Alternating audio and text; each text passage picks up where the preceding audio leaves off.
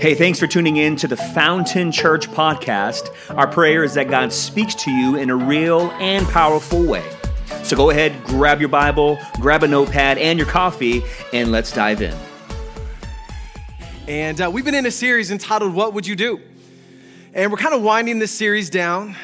We've been talking about gifts of the Spirit, which is kind of a topic that's really not talked about too much today. So I hope you guys have been enjoying it. If we didn't get to maybe a gift that you're interested in, we're going to make a separate video for all of the gifts, or we'll put it on our website as a resource.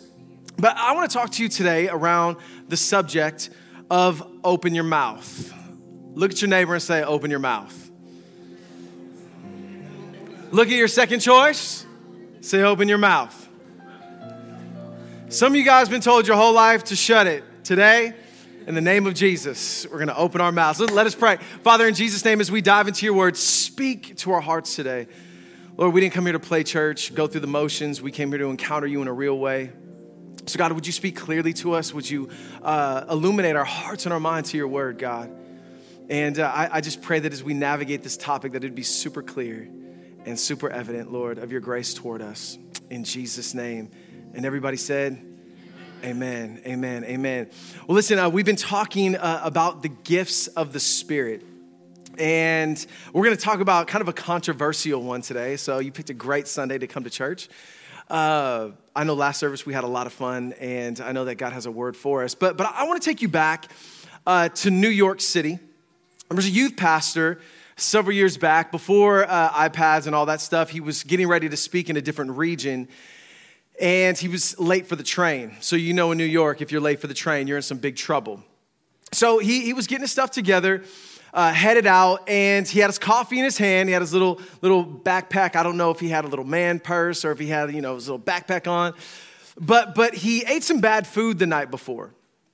So all of a sudden, that moment, coffee mixing with the food from last night, it's not settling well with his stomach, and he senses that reality that I need to find a restroom quickly. And so he's making his way. He sees an Urban Outfitters, and he proceeds to make his way toward there. As he starts to run, he has an accident. He's running toward the door. He has a bit of an accident, so he's embarrassed, but he still needs to use the restroom. He doesn't want to be late for the train, so he goes in, throws his credit card on the counter, says, "Ma'am, I need a size 32 denim," runs to the restroom, tries to clean himself up the best that he can, but he's late. He's running behind. So he cleans up really quickly, rushes out, signs the receipt, grabs the bag, runs, makes it to the train. How many of you guys know that is a good day when you make it to the train in New York City? And so he's a little bit embarrassed because he's not sure if he's pleasant to be around. So he makes his way to the small little restroom on the train. And there he's not really sure what to do. He's like, I don't really want to put my pants in the garbage can because it doesn't seem sanitary. And so he opens up the window, right? Not fond of littering, but he opens up the window and throws his pants out the window. It's like, just dispose of them. I'm safe. I'm on the train. Everything is good. So as he looks in the bag, it's a size 32 denim, just as he requested. But as he pulls it out, it's a size 32 denim jacket and not pants. And so you got to understand, he just threw his pants out of the window, and he's looking at a nice 32 denim jacket. He's got the right thing, but he's getting ready to use it in the wrong way. Great jacket. But he proceeds like a sumo wrestler to put it around his waist, tie it around. True story. This is a true story. As he walks off the train, super embarrassed, to try to go find himself some pants. How many of you guys know you can have the right thing, a good thing, but use it in a wrong way? And as we dive into the gifts of the Spirit, they get such a bad rap on so many occasions. But if there's one thing when it comes to the gifts of the Spirit, is that there's love gifts and there's word gifts. We've been talking about these. Love gifts are like administration, the gift of helps and mercy. But we talked about how these are all supernatural gifts that the Spirit of God gives us. Not things that we're good at or like an acquired skill. Not simply maybe some giftedness that God has that you were born with. You can still use those things to glorify God too.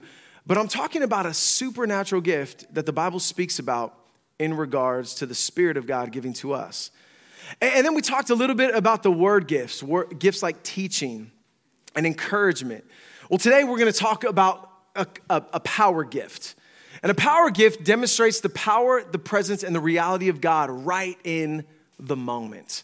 And today we're going to talk about tongues. Everybody say tongues. Now this is so controversial because even for some of you who grew up in church, you're like, that's it, man. I knew this church. Like, I'm never coming back here again.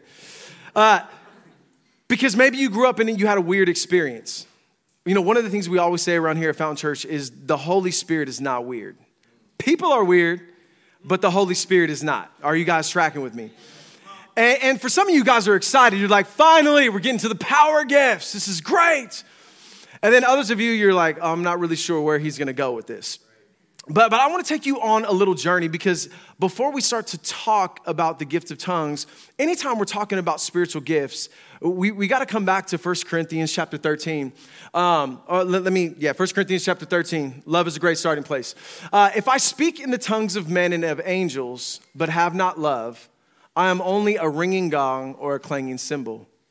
If I have the gift of prophecy and can fathom all the mysteries and all the knowledge, if I have absolute faith as to move mountains, but I have not love, I am nothing.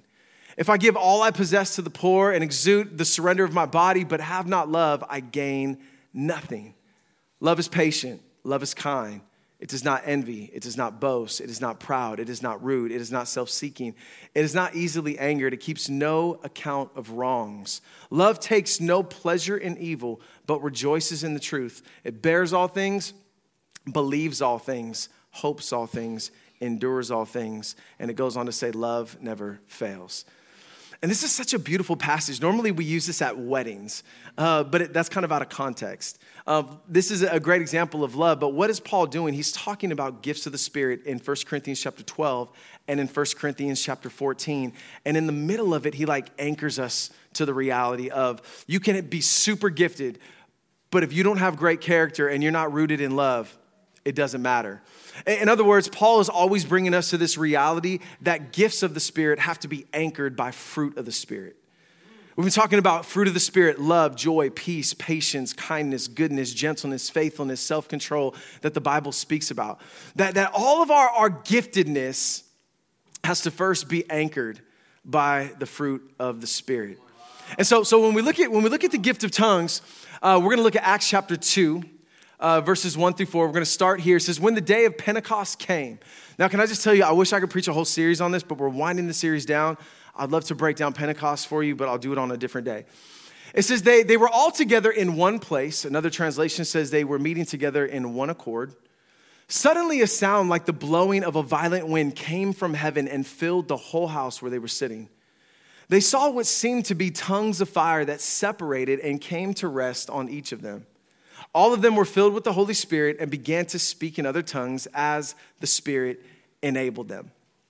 So let me give you a little bit of backdrop. In John chapter 20, verse 20, it says that Jesus breathed on his disciples and said, receive my Spirit, receive the Holy Spirit. And so I believe in Acts chapter 2 that the apostles and the believers that were gathering were already saved. Most would agree with me. Some would say, no, I think this is where they officially got filled with the Spirit. However you want to slice and dice it, the reality is the promised Holy Spirit that the Father promised has come. And so Jesus breathed on his disciples. John chapter 20, verse 22 said, receive my Spirit. And then what's happening here is an outpouring of the Spirit's power. It's a fulfillment of the prophecy of Joel that we read back where God says that I will pour out my Spirit upon all flesh.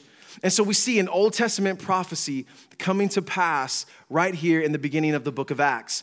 And this is really interesting. I love how John Piper worded it. He said it like this. He says, Luke says that being baptized with the Spirit is a fulfillment of the promise of Joel 2. Wait for the promise. The promise from Joel gets fulfilled and explained in Acts 2:16 and following. The promise of Joel 2 is not new covenant promise of new birth, meaning the wording that Joel uses, it's not likely he's talking about salvation. That's why I really believe that in John chapter 20, verse 22 is where the disciples had already received the Spirit of God. But it's the covenant promise of prophetic power that you're going to speak with extraordinary power. So anytime we talk about tongues, I gotta teach you a little bit today. So can you guys go on a journey with me? So whenever we talk about tongues, you're gonna hear language in church like baptism of the Holy Spirit. Now, people that would say Acts chapter 2 is the baptism of the Holy Spirit, what they're saying is this. They're saying that this is the second blessing or the outpouring of God's Spirit that gives us a greater measure of the Spirit.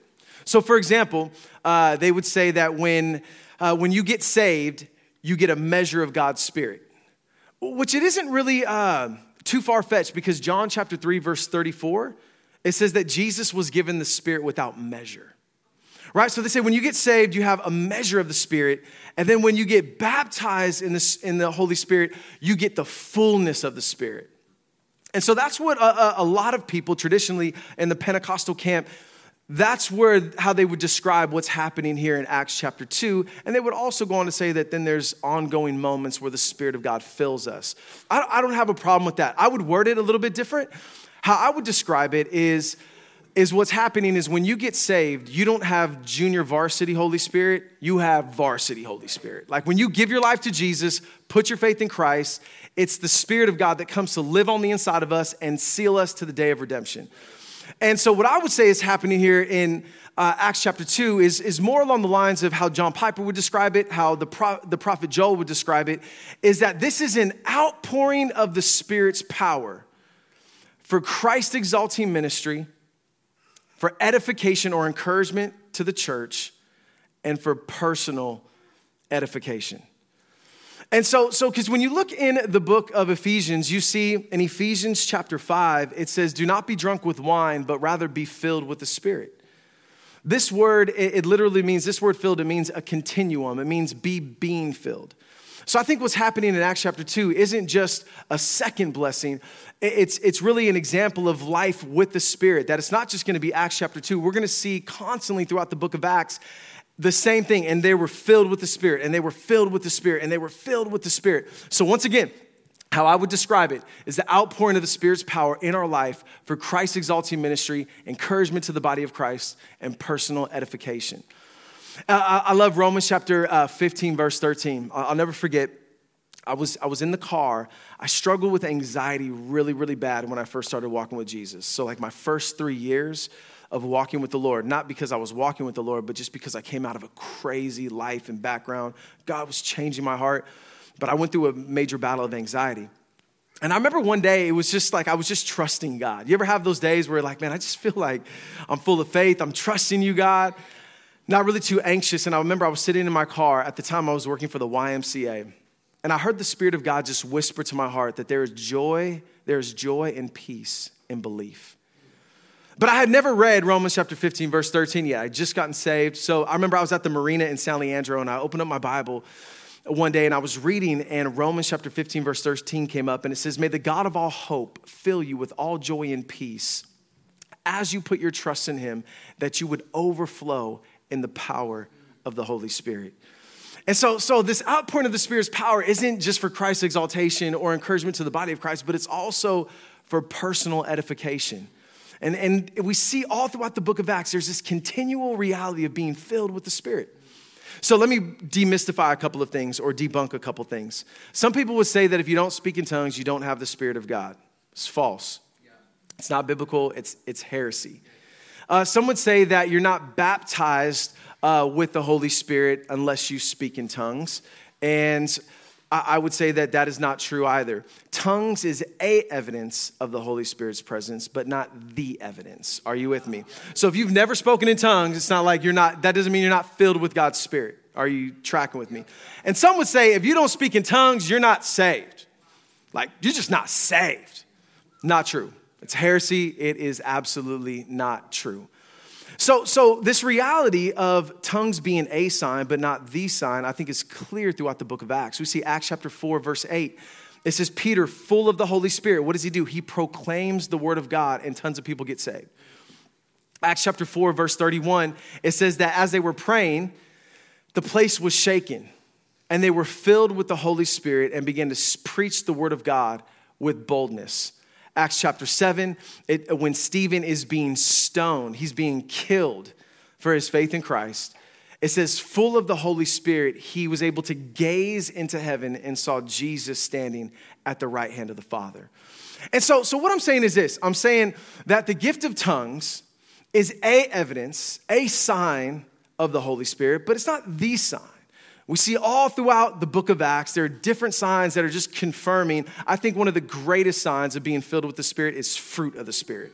Love, joy, peace, patience, kindness, goodness, gentleness, faithfulness, self-control. That is a great evidence that the Spirit of God is alive and well in your life. But let's look at this. I'm going to break this down. And hopefully if you were weirded out by tongues or you never really heard it explained, hopefully this is going to break it down for you. The first thing is this. When it comes to tongues was the initial sign of the Spirit's coming, just as the Father had promised, declaring praise and unity.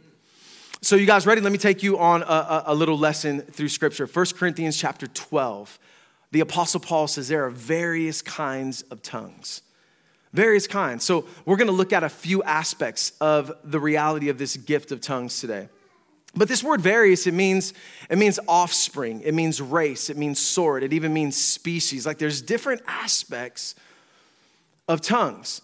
And so we see in Acts chapter 2 that it's a known tongue, meaning the people who, the believers who are praying or are speaking in tongues, they don't know what they're saying, but everybody listening understands. And you're going to see that in just a minute. And so this first sign that the Spirit of God has come is they're speaking in a known language to people, even though it's a mystery to themselves, right? And so we hear in Acts chapter 2, verse 5 through 8, it says, now they were dwelling in Jerusalem, Jews, devout men from every nation under heaven. So this is during like the Passover time. So everybody had gathered in Jerusalem. And it said at this sound, the multitude came together and they were bewildered because each one was hearing them speak with his own language. And they were amazed and astonished, saying, are not all these words being spoken, or are not all of these who are speaking Galileans? And how is it that we hear each of us in his own native language? So they're blown away. They're like, aren't these Galileans? But they're speaking our language. And so what's happening is God is using Christians, as he promised in the Old Testament, gave them the ability to speak in languages that they don't know, but are known to the nations. Why? To bring others to God through Jesus by his people. And so I want you to get this picture. There's a lot of different tribes, tongues, every nation under heaven. And you can see all of them here. I'm not going to read through all of them, but look what it says. It says, we hear them. So all of these nations, it says, we hear them telling in our own tongues the mighty works of God. What were they doing? They were declaring the praise of God. So all of a sudden, everybody's like, what?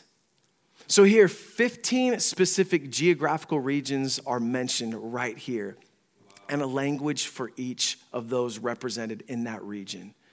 And so we see that the gift of tongues is a known tongue, not to the one speaking, but to the one hearing. What are they hearing? Praise and proclamation of the mighty works of God. But maybe that's where you thought it just stopped. There's so much more here. You guys ready for this? Anybody remember the Tower of Babel?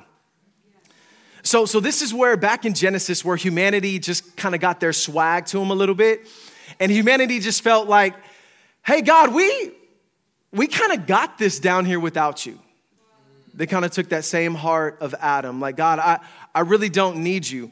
The interesting thing was they all shared one language. And so they're like, man, we can build ourselves a building to the heavens. Like, we're just that amazing. Like, we don't even need you to get to heaven. We just build our way. That's how awesome we are. And so what did God do? God shattered their unity by creating a multiplicity of languages. And it would sound like that might be harsh, but it was really God's grace so that he wouldn't completely judge them for their ignorance, right? But here on the day of Pentecost, what are we experiencing? We're experiencing a reversal of Babel. That God says, dude, I'm making a new family, a new language, and a new people that are going to be found in Jesus. Like that's huge. Man, I think it's such a word for us today. that as there's so much division, I want you to see how the gospel brings us together and the beauty of this reality of what's happening. It definitely wasn't weird. They were praising God, and God was about to bring unity. God is reversing the Babel moment, and he's bringing us together. So I love what Sam Storm says. He says, students of Scripture have also observed that Pentecost is a reversal of Babel. We read in Genesis 11 that Babel, God confused the human languages and dispersed the nations over all the face of the earth. We see precisely the reverse taking place at Pentecost, when the language barrier was overcome as a sign that God would now gather the nations together in Christ. Look at this. At Babel, as some have said, earth proudly tried to ascend to heaven, while at Pentecost, heaven humbly descended on earth. And the Lord said, listen, from this time, when's the last time you read Zephaniah? Come on, some of you guys are like, Zeph who? Zephaniah chapter 3, verse 9, the Lord speaks of a time that he will change the speech of peoples back to a pure one. He says that all of them may call upon the name of the Lord and serve him in one accord. What we are seeing right here in Acts chapter 2 is the reversal of Babel. And then it gets even better. It gets even better. We have in Acts chapter 10, what happens? Cornelius, a Gentile, and his household gets saved. An angel appears to him, says, hey, you need to send your men to go get Peter. God gives Peter a vision to go to Cornelius' house. And Peter's like, man, I don't want to go to that dude's house. Man, he's a Gentile. I'm a Jew. We don't do that. And so he goes. Peter preaches the simple gospel. It says in the middle of his preaching, the Spirit of God fell upon the household of Cornelius. He began to speak in tongues, and his whole household did. And then Peter's like, dude, we got some water. Let's baptize this guy, right? So all of a sudden now the Gentiles are part of the church. They're grafted in because they're like, you got the same spirit we got. I never saw that coming, but we in this together now. And then as persecution hit the church scattered. We see Philip in Acts chapter 8, debatable text, but Acts chapter 8, Philip is preaching in Samaria. Now you guys know Samaritans and Jews did not get along. Samaritans were half Jewish, half Gentile. They worshiped in different places. A Jew would not even go through Samaria, even if it was a shortcut. Because we just don't do that. It's too much hostility. We're going to fight. It's going to be bad. And so Philip is preaching in Acts chapter 8 in Samaria. They hear the gospel. They get saved. And so all of a sudden, Peter and John catch wind of this. They come to Samaria, and it says they placed their hands on them and said, receive the Holy Spirit. Now, debated text because many Pentecostal kind of a background would say the Samaritans were already saved. They believed the word of the Lord. The Spirit of God filled them. They got baptized. And then when Peter and John came, they laid their hands on them. And that was like the Acts chapter 2 moment, right? The outpouring of God's Spirit. I'm cool with that. You know, we're going to debate this text till Jesus comes back. So, all right, if that's your take, that's great. Others would say that, no, that it was a unique situation in God's divine providence because there was so much hostility between the Samaritans and the Jews that if there was not affirmation from the leaders of the church in Jerusalem, that they probably would have continued on their separate ways and not moved together as one church. And so then Peter and John came and it was like, man, it was just a unique moment in Scripture where they laid their hands upon him and the Spirit of God came upon them. We don't know if they spoke in tongues or whatever, but Simon the sorcerer was standing by and he's like, man, whatever you got, Paul, like I want some of that. How can I get that? Like when I put my hands on people, I want them to do that. And but nevertheless, wherever you stand on that, my point is this. My point is the Spirit of God was present. People are getting saved and the unity of the church. And this is awesome. God is bringing, there's no more Jew, no more Gentile, no more free, no more slave. Like he's bringing them all together saying them, we are one body. I'm creating a new family in my name. I'm creating a new family, a new people in Christ. Amazing. Come on. How many of you guys know that message is so relevant for today? God is still building his church. And so I want you to get, the first thing is that it was a sign.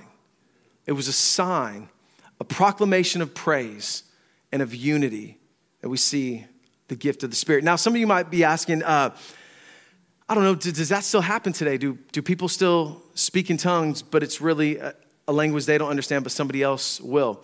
I would say yes, but it's not normative. I would say that it does happen in moments, but it's not normative.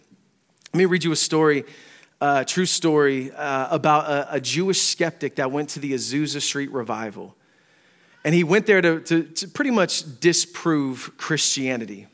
He went there to pick apart the pastor's message so that he can clarify that this is all fake, you people are weird, and we need to move on with our lives. So he gets to the Azusa Street revival. As he walks into the building, upstairs is the place of prayer, right? The upper room, that's where it goes down. So they're praying upstairs. And then what they would do is they would ring the bell when it was time to come down to the services. So on one occasion, the bell rang. He's making his way upstairs. A teenage girl is making her way downstairs. I think her name was Kathleen. And as she sees him, Spirit of God comes upon this girl. She starts to speak in tongues in this man's face. And, bold move. She starts to speak in tongues, and he's floored. She doesn't know what she said. He grabs her by the arm. He takes her downstairs to the front of the church, and this is what he said. He said, I am a Jew, and I've come to this city to investigate the speaking in tongues. No person in the city knows my first or my last name, as I am here under an assumed name. No one in the city knows my occupation or anything about me.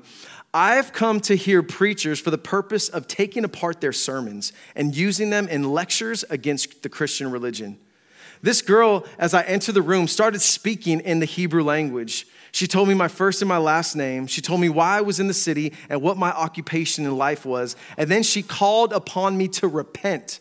She told me things about my life which would be impossible for any person in the city to know. Then the man dropped to his knees and cried out in prayer as though his heart would break. How many of you guys know that was a game changer for him that day? And so does it happen? It can still happen today, but it's not normative. This next part that we're going to talk about is a little more normative, and that's that the gift of tongues is used to build up and encourage the church. So we see the gift of tongues as a sign in Acts chapter 2, and now we're going to move into Paul's language of the actual spiritual, it's a spiritual gift of tongues that's used to encourage the body.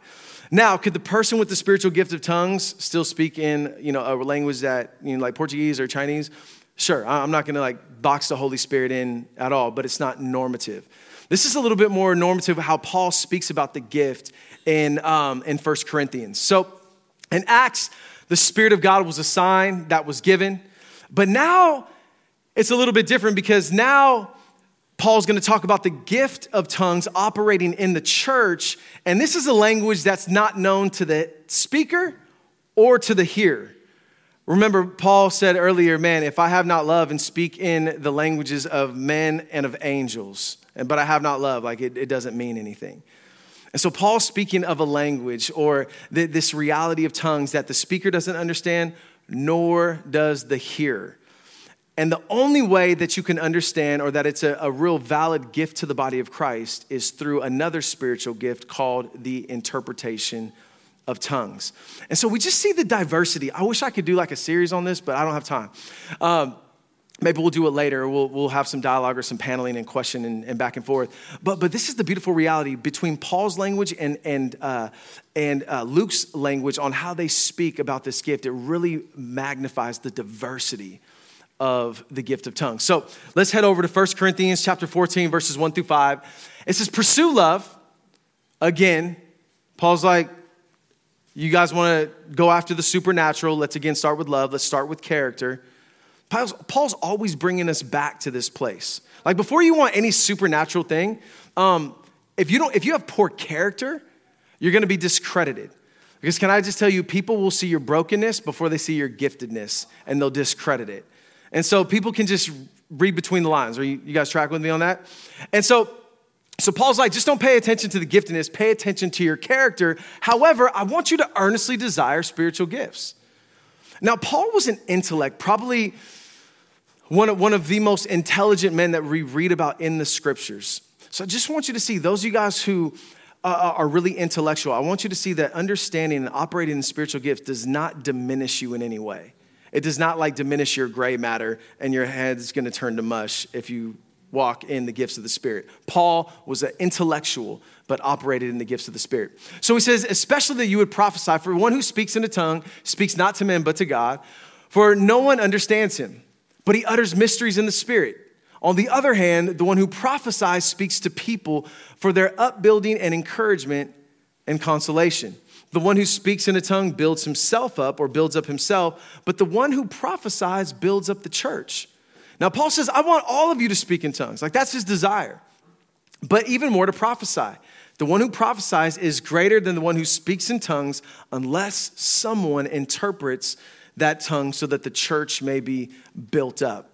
And so Paul is saying now that it's the Spirit of God enables us to speak in this unknown tongue that's unknown to both the speaker and to the hearer. And the only way that it'll benefit the church is if there's interpretation. If not, that person who speaks in that tongue is building himself up and edifying himself. But Paul's like, dude, that's not for the public setting. Are you tracking with me on that? And so it goes on to say, the gift of, or let me give you a definition of the gift of interpretation. I like this definition. It says the ability to spontaneously respond to the giving of an authoritative message in tongues by interpreting this word and clearly communicating the message given. And so again, if the speaker doesn't understand and the listeners don't understand, without interpretation, it's only when the gift of interpretation and the gift of tongues work together that it's edifying to the church and is equal to prophecy, because it's going to build people up. Other than that, people don't know what you're talking about. They're like, what? Like, why are you doing this? Like, if you're in a small group or you're in a public worship setting like this, and somebody just starts speaking in tongues right now, and it just leaves us there, we're all feeling weird at that moment. We're like, because none of us understand. And so Paul's concern is not that tongues is bad. He's saying, no, tongues is great. But Paul's saying my angst is toward understanding. Like, I want it to be building up and encouraging to the church, not discouraging and confusing. Are you tracking with me? And everybody said amen. And so 1 Corinthians 14, 13, and 15 says, therefore, the one who speaks in a tongue should pray that he may interpret. So it is possible that God will also give you the gift of interpretation. We saw in the last passage, Paul said somebody needs to interpret. Could you have the gift of tongues and the gift of interpretation? Sure. And so he says, if I pray in a tongue, my spirit prays, but my mind is unfruitful, what am I to do? He said, I'll pray with my spirit, but I also pray with my mind. I will sing praise with my spirit, but I will also sing with my mind. And so again, let me just reiterate. The gift of tongues is a supernatural gift. The gift of interpretation is supernatural. It's not like, oh man, like I kind of know that tongues, like I bought a Honda, should have bought a Hyundai. You know what I mean? Like I kind of understand that a little bit, right? No, that's not what he's saying. Paul is saying, listen, you should pray that you interpret, because once again, if it's going to be helpful in public, it's got to come with interpretation. Otherwise, you're going to alienate everybody. You're going to alienate Christians because they're going to be like, I don't understand, and can't say amen with you. You're going to alienate seekers because they're going to be like, I knew Christians were weird. And then you're going to alienate the skeptic because they're like, yep, just as I thought. They are definitely strange, and I am never coming back to this church, right? And so Paul's saying, what's more important to you? Your little personal moment where you're getting built up, or the edification of the whole church? Like, Paul was basically in a nice way saying it's not about you. And so what happens when we're speaking in tongues? Like, what happens when we're actually speaking in tongues? Paul says, I'm praying, I'm praising, and then we see I'm giving thanks with our spirit. So we're communicating to the Lord. We're praying, we're praising, and we're giving thanksgiving. Can I just tell you, I remember I was in a church. This is the church that I got saved in, or where God radically changed my life. Many of you guys know the story. I was sitting in the back of the church, and there was a guest speaker. I was in St. Louis, never been to the church. My mom had only been there a couple weeks. Nobody knew who we were. I'm sitting in the back, and I looked like a thug. I definitely stood out from the whole church. There were about 3,000 people. So the guest speaker calls me out from the back. I'm sitting in the back of the church, ladies and gentlemen. The last thing I want to do, I'm sitting in the back for a reason. It means I don't want to be in the front. Are you with me? And so the guy looks at me and he says, young man in the back. I'm like, no! Because I grew up in church, my mom bringing me to church, so I know how this goes. I got a word from God for you. And I'm like, no, you don't. Come down to the front. Oh. It's like the walk of shame, right? I'm just like, oh my goodness. And I got like a gold chain with a gun on it. You know what I'm saying? I'm walking down. And so I get to the front, and he says, young man, I have a word from God. 2 weeks ago, that bullet was meant for you. God has spared your life. There's no more running from God. And then he goes back to preaching. 2 weeks before that, I was outside of a nightclub in Fremont. The whole place gets shot up. I carry the guy next to me, gets shot. I carry him to the ambulance. So at that time, I'm like, who are you? Are you the FBI? And I go back to my seat. A little old lady in the back just has so much joy on her face. I said, lady, I don't know what you have, but that's what I want. She just said, baby, you ready to give your life to Jesus? And I was like, yeah, I got nothing to lose. Prayed with me, and my life was never the same. Incredible. But I'm at the same church, and I'm sitting in the service one time, and a guy in the back's like, Shandala, like the pastor's preaching, and he just starts shouting in tongues. I'm like, oh, we in one of those churches. All right. Well, I know what happened to me was real, but it was so distracting. And I'm like, why doesn't the pastor correct this dude and tell him to sit down? Because it was just so, like all the attention went on him. Remember, the gifts of the Spirit are given to make the Spirit made manifest for the common good, not for ourselves. And it was just, and he would just go off like the whole, I don't even know what the guy preached on, because the whole time he was like, I'm like, somebody tell this guy. Like we can get a little thug life up in here. Like, I'll tell him. I don't even know how to do it, but I'll tell him to be quiet. Nobody told him to be quiet. Can I promise you if that happens in this church, we'll tell him to be quiet. In a very loving and respectful way. We're like, we'll usher them to their quiet place. But the reality is this, is the gift of tongues without interpretation is person-centric. With interpretation, it's people-centric. So Paul is saying that's what we're after. We wanted to encourage people, not scare them away. He says, so my brothers, earnestly, Paul says, desire to prophesy and do not forbid speaking in tongues, but all things should be done decently and in order. So can you just look at this for a moment? The Spirit of God is not weird. Tongues is not weird. This is what the Spirit of God says. It should be done decently and in order. Holy Spirit's not weird. People are weird, but the Holy Spirit's not. All Paul was saying is we just got to get some order because you guys are whacked out in this church. You got poor character. You're abusing the gifts. It's just like, let's get some order back in this place. And really the heartbeat was, I'm just trying to say amen with you. Like I can't even, like if you're speaking in tongues and there's no interpreter, I can't even say amen. God can't even be glorified.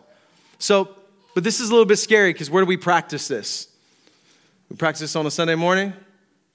Oh no, where are we going with this, right? I think a great spot to practice is small groups. If we never give the opportunity, how do we know, if we never speak in tongues, how do we know if somebody has the gift of interpretation? But we got to make sure that it's an environment where it's not weird. And I think small groups are like a great spot. So we'll put protocol. If you're a small group leader, like, oh no, you're not doing like, no. We'll definitely have protocol and order. And it's probably not going to be just simply normative. Paul seemed to much more push prophecy than speaking in tongues. Are you with me? So it's not like every time you show up to small group, it's going to go that route. But I'm saying we do have to create environments for people to utilize their gifts that the body might be encouraged and uplifted. Are you with me? So we'll set protocol. Small group leaders, we're going to make sure like you're solid, that it's not going to be weird. It's not going to be anything like that. But I think when you're in those settings, it's better to ask first, like, hey, I really sense like the Lord has put something on my heart, or, we'll set up a healthy, orderly, decent protocol for us to work through some of those things. Does that make sense? Because I don't want to be like, yeah, this is for today, and then we just don't do anything with it. Like, that's not responsible.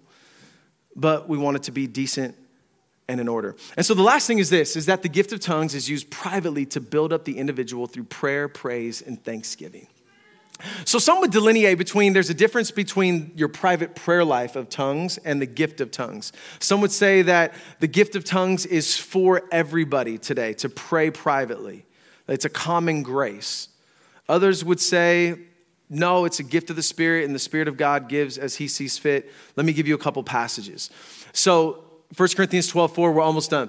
It says, now there are varieties of gifts, but the same Spirit, varieties of service, but the same Lord, and there are varieties of activities, but the same God who empowers them in all of us, right? So it's the same God who empowers them in all of us. Just kind of hold on to that thought.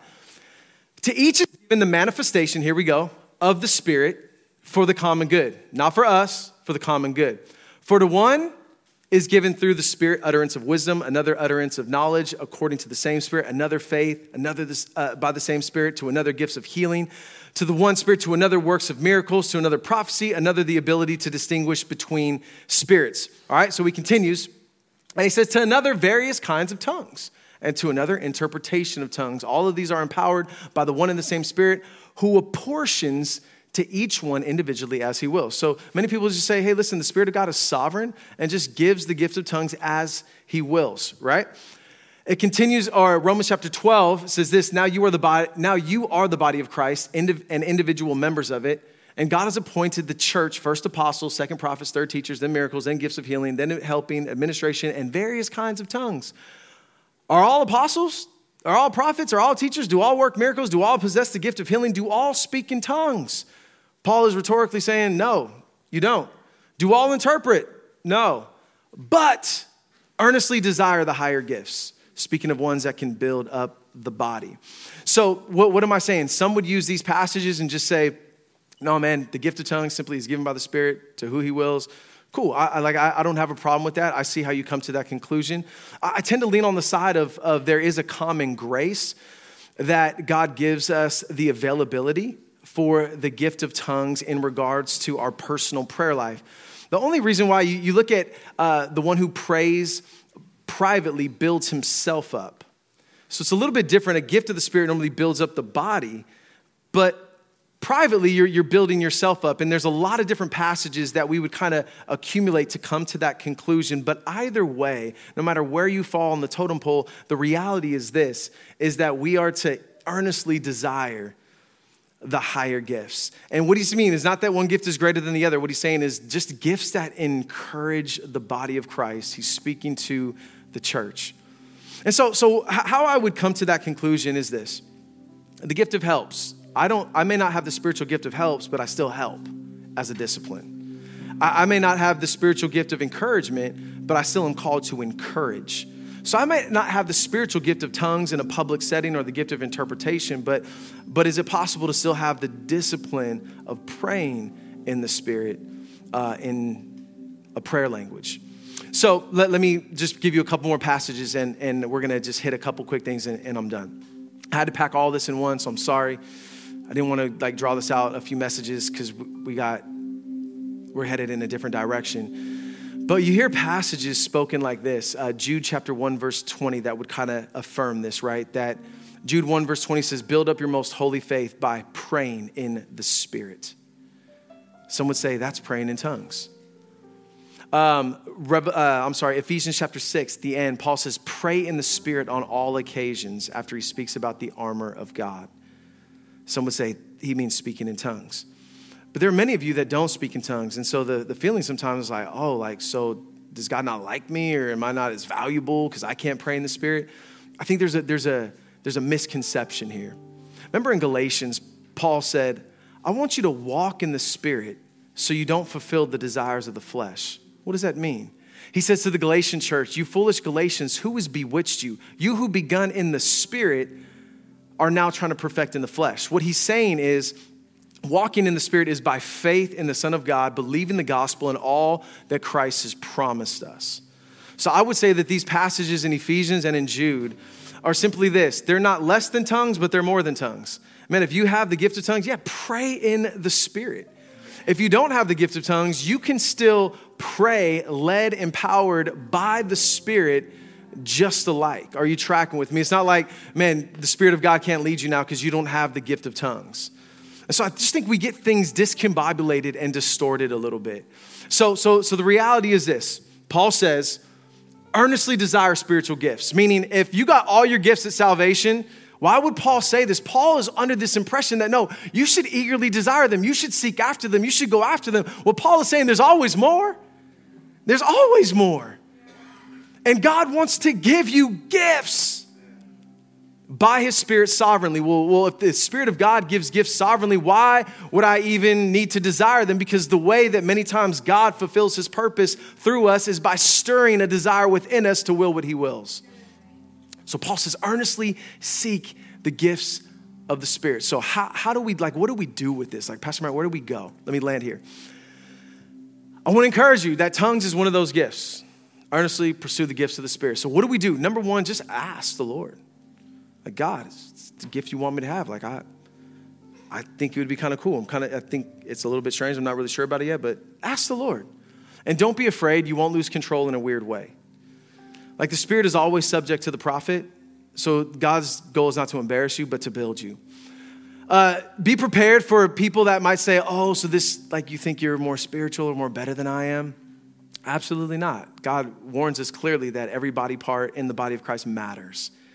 And so my response to something like that would simply be, no, I'm not better than you because I speak in tongues or any of that. No, I'm just hoping that I'm going to become a better Christian than I was before because of the Spirit of God at work in my life. Number 4, you don't have to practice saying banana backwards.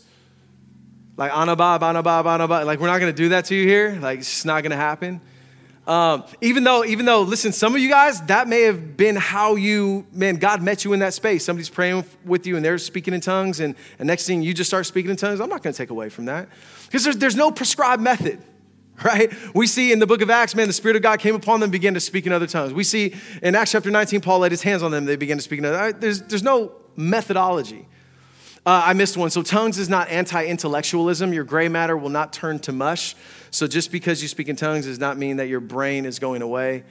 There's no prescribed method or procedure in the Bible. Some will pray in English, then suddenly, all of a sudden, you'll be in the shower and you'll shundle a bow tie. You'll be like, what? And some of you, it's going to be a step of faith. You're in worship or you're in a time of prayer and you just feel like, there's a cry on the inside of you and just open up your mouth and by faith believe that the Spirit will fill it. Or don't let feelings be your guide. Remember, God empowers all spiritual gifts, so the gift of helps may not always feel totally amazing, and neither will tongues. So don't let feelings be your guide. Don't mistake discernment for cynicism. This is a big one. This is a big one for me because I'm a skeptic by nature. Or not by nature, probably by brokenness. That's probably better said. Don't mistake discernment for cynicism that views all experiences with deep suspicion. So if you're like me, sometimes I'm so afraid of it being inauthentic. Sometimes I can dismiss things really, really quick. Because I'm like, I want it to be real. It's all right, well, relax. Spend some time in prayer. Spend some time in worship.